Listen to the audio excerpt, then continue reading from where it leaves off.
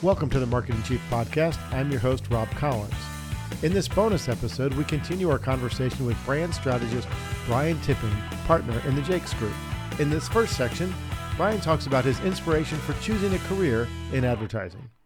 And I was in a meeting where the creative director for Chevrolet was talking about a campaign they had done for the Chevy S10. Okay, and at the time I was an S10 owner, so I was really interested in this, and I remember buying the truck, thinking to myself in my mind, I really like this because I was going away on the weekends. I was a young man. I was throwing stuff in the back. I was like, this is kind of a modern day equivalent of a man and his horse, right?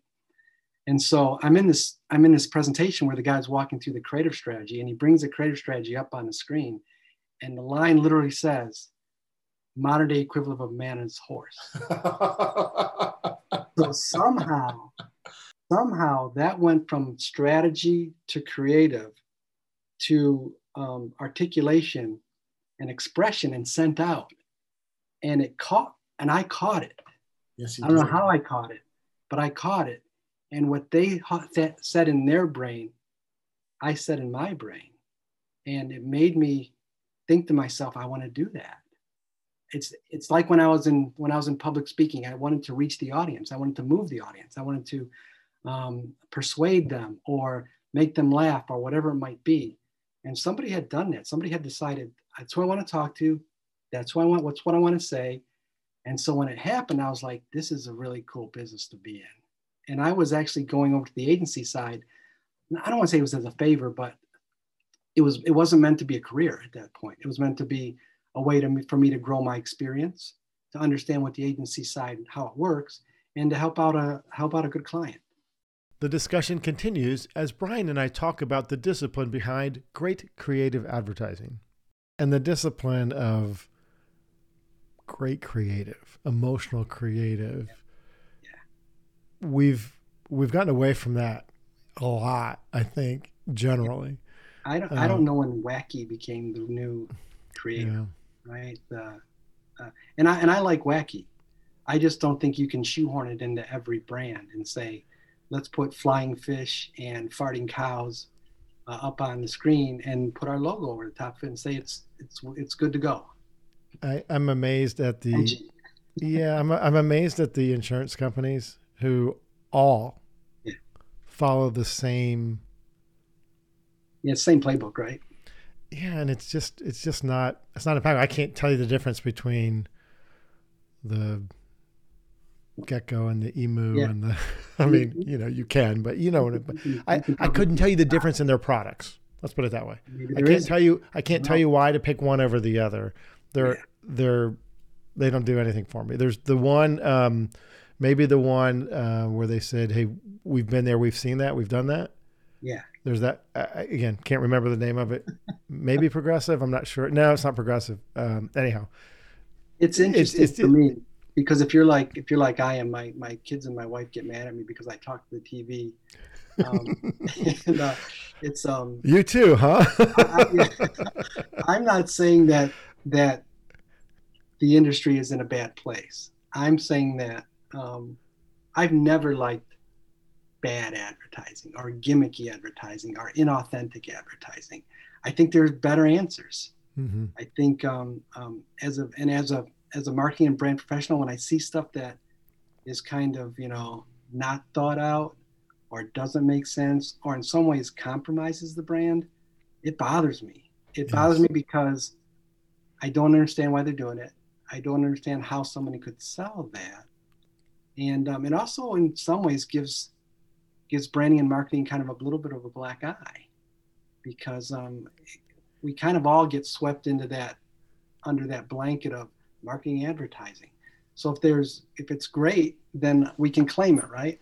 And if it's bad, then we have to own it. So it's a little complicated at times. Should companies take a position on social issues? Brian outlines guardrails for brands to consider. I'd be remiss if I didn't tap into the strategic brand mind of Brian Tipping. Okay. You're talking about things that we have here in our country.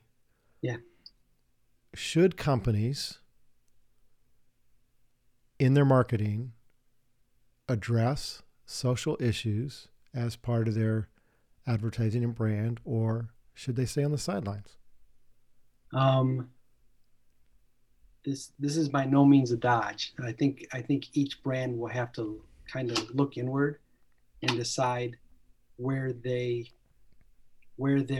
heritage, culture, positioning, where all those things lie. Okay, because there are brands out there that certainly who were built on the idea that our brand is involved and sensitive to and passionate about social issues. Those brands exist, and those brands should not stray from what they've always done, right? If they need to chime in about Patagonia is a great brand. It's a very authentic brand, right? And you kind of know where they stand on things related to the ecological system, the planet. They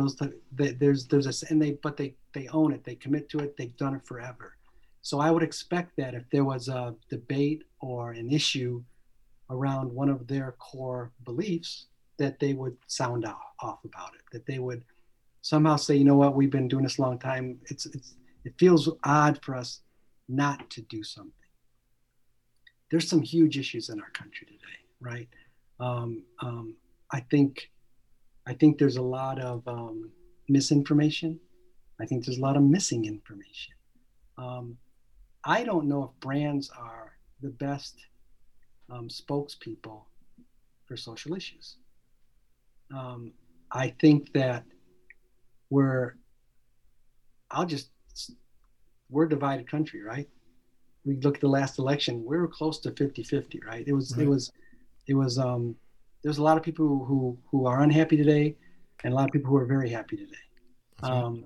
But that wasn't, it's not like you're talking 80-20, right? Or 60-40. You're so anytime you take a position as a brand, whether you should or shouldn't, there's a chance you're isolating some of your most loyal customers who appreciate, your positioning and your heritage and your quality and your customer service, and they've been loyal for 15 years. And all of a sudden you say X and they disagree with X and they passionately disagree with X. Mm-hmm. and they decide they're not going to work with you anymore. Trust me, if families can be divided over these issues, brands and customers can be divided over these issues. But also what I heard you say early in your response, and I appreciate you tackling the question, because it's a tough one, and it's one that we all wrestle with. But you said kind of if it's consistent with the brand, and what I read between the lines is if it's authentic to the brand, right? You're not saying brand should be everything to everybody, so don't offend anyone because you might offend some. Yeah. Some brands may say, we want this slice of the market and we're gonna stand for X. It could be very liberal, it could be very conservative, it could be whatever, but this is what we stand for and this is who we are and this is what we know. So then it makes sense for us to yes, engage, or no, not engage based on who or what they are. Is that fair? Yeah, brands are supposed to be beacons, right? Mm-hmm. I did some work for a university, Bluffton University, Bluffton College, Bluffton Beavers. And the what city is that in? Pardon me? What city is that in? In Ohio. Okay, thank you. But the nuance here is that they were I believe Mennonite. It's been a while. But their brand kind of skirted that, right? The worry was that if we lean into that too much, we're going to shrink our audience. And the way to win is to expand our audience. And logically, you can say, okay, I can get behind that. But brand-wise, I can't get behind that. because brand is being who you are, what you are, letting people know why you're that, and telling you that if this is something that appeals to you, if this is something that you like, if this is something that you would advocate or you can get behind it from a brand perspective, come on, right? We know we're not for everyone. We can't be, but that's okay because we know who we are. You know who we are. So come on in if you like us. Mm-hmm. We shifted our strategy at Bluffton when we leaned into the spiritual side of it. And I may get these numbers a little wrong. Lori Worth would have to come back and straighten me out on this. But I want to say that when we launched a new brand and a new campaign, admissions applications fell by maybe 20%. Admissions went up by 12%. Okay. So applications were down, but you were getting the right people. Right.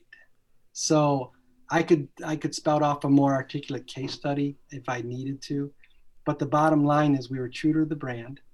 Mm-hmm. We let people know what we stood for and what we offered. The nice thing about that is you've heard it 100 times. My dad used to say it. Tell the truth. It's easier to remember. That's right. It's not necessarily the right thing to do. It's easy to remember. So if you're a brand, tell the truth. Be authentic. And, the hard part about the social thing too, the issues where the brands are weighing in, I think it makes it hard on the employees or the stewards of that brand, because there's a good chance they don't agree with that corporate stance. Half of them, mm-hmm. Right? So how do they feel when the brand is saying X and the culture internally is going, I don't agree with that. That's some internal, external brand conflict that I think, is hard to justify and overcome. And it all comes back to being authentic and true to the brand, having a strong brand purpose, so that if you have a strong brand purpose, the people that you're attracting as employees, they're behind the brand. Yeah. So if you do those things, I think of Ben and Jerry's as a, yep. They're great ice cream. Yep, but they have a very specific worldview. Yep. And it's reflected in some of their flavors and their titles, right? And so if you work there, you know what you're getting into. You know that, hey, you support that. That's what they do. Yep. If they did something that was outside of that brand, conversely, Chick-fil-A has a different brand as well. And so that going in. I think where the trouble is and what you're talking about is for brands that are in the middle, right? Yeah. They aren't purpose driven in that way. Yeah. And then it does kind of make it tough on employees, I think. Brian reflects on his work with the Smithsonian Institution. You worked for Smithsonian Institute for a while. Did some work for them. Yep. Yeah. Lemelson Center. Mm-hmm. Talk to me about that. That was pretty interesting from what I recall. Well, I think what's interesting about it is the Smithsonian is a big brand, mm-hmm. right? And as everyday consumer, you don't know that, right? You don't know that there's a Smithsonian, and then there's the History Museum, but there's other museums, and that within the History Museum is the Lemelson Center, which is the Innovation Museum. You just know it's a Smithsonian, right? So it's one huge complex. It is so fun to visit. The thing is that the Smithsonian markets, not because they need revenue, right? They're paid for. You paid for it. I paid for it. Well, yeah, taxpayers paid for it, right? Yeah. So it's not like when you do work with the Pistons, right? That you're trying to get seats in the door for a certain event or a day or whatever. It's not like you work for Domino's and you're trying to put butts in seats and sell more pie on a Tuesday. Mm-hmm. It's actually more noble than that. It's more, we want to educate people to what we do so we can draw them in and they can appreciate and take advantage of our resources, these awesome, remarkable resources. Yes. that exist. Because if we don't tell people, they won't know and they can't come, right? Mm-hmm. So I worked specifically on innovations. What I think was interesting about working on Smithsonian is the halo effect that has when you're talking about brand work, right? So I could list out 10 brands that I work for. You just did it. 10 brands that I work for. I've worked for Domino's. I've worked for La-Z-Boy. I've worked for Dollywood. I've worked for, whatever those, Johnson & Johnson, whatever those brands may be. I've worked for Smithsonian. Oh, tell me about Smithsonian. and I worked with some great people there. It was an awesome project. I hope to work with them again. I'm a big history buff, and I love understanding the culture, and the people I worked with were historians, right? They weren't marketing people. They were people who they're there because they love history. They're there because they love the mission, the curation of pieces and elements, excuse my creaky chair, on what, and they want to share that. So it isn't about how can we make more revenue, which is a fine goal, right? It's capitalistic. Great. Let's make some more money. All right. I can help you. But let's share what we have here with the people. How can we get people to come here and experience what we have to share, because it's important. And that's a different mission, and that's a different approach. If you like what you hear on the Marketing Chief podcast, be sure to subscribe or follow on your favorite podcast app or YouTube, and give us a rating on Apple Podcasts. We'll see you next time on the Marketing Chief podcast.